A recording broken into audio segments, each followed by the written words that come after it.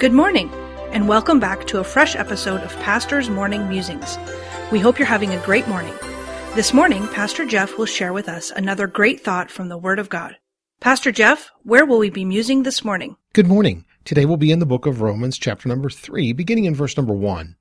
What advantage then hath the Jew? Or what profit is there of circumcision? Much every way, chiefly because that unto them were committed the oracles of God. For what if some did not believe? Shall their unbelief make the faith of God without effect? God forbid. Yea, let God be true, but every man a liar. As it is written, that thou mightest be justified in thy sayings, and mightest overcome when thou art judged. As I was reading through this passage of Scripture again today, I stopped and mused on verse 1 and the question that is being presented by Paul to the church. What advantage hath the Jew?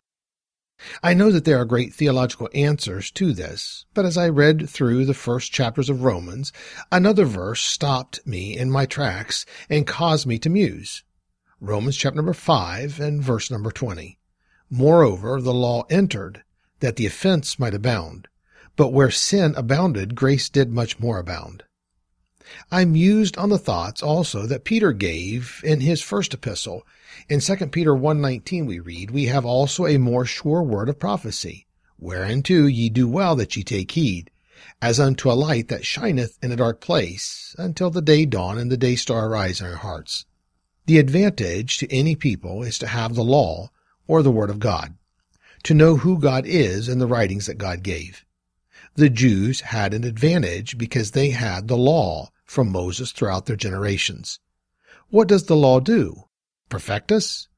No. Paul wrote to the church in Galatia in Galatians 3:21, Is the law then against the promises of God? God forbid.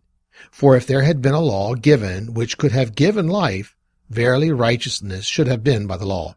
But the Scripture hath concluded all under sin, that the promise by faith of Jesus Christ might be given to them that believe.